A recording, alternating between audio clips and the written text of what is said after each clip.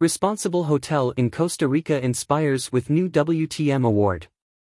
A family-owned and operated boutique hotel located in the Monteverde region of Costa Rica's Cloud Forest, Hotel Belmar, has won the Silver Award at the Latin America Responsible Tourism Awards. Presented by World Travel Market, WTM, last night in São Paulo, Brazil, the Responsible Tourism Awards showcase best practices in responsible tourism to inspire others across the industry, and Hotel Belmar was recognized for sustaining employees and communities through the pandemic.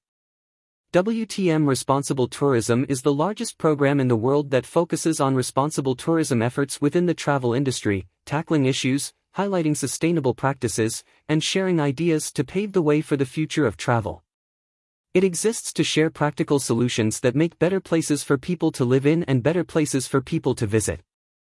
As the first eco-focused hotel in the Monteverde region of Costa Rica, Hotel Belmar has been caring for the environment and the community they live in and love since it opened in 1985.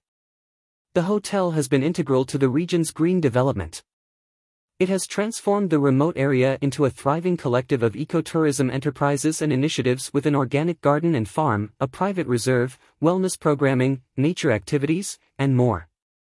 At the onset of the pandemic, the hotel reacted swiftly to find ways to sustain employment and guarantee food security in the Monteverde area.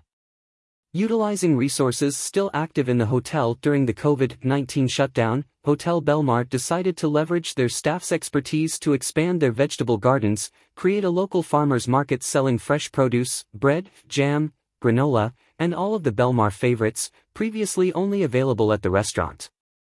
This helped sustain jobs, offer affordable goods to the local community, and most importantly keep people hopeful, during a time of tremendous stress. We're grateful to our employees for embracing their new roles and making this program a continued success, said Pedro Belmar, CEO of Hotel Belmar.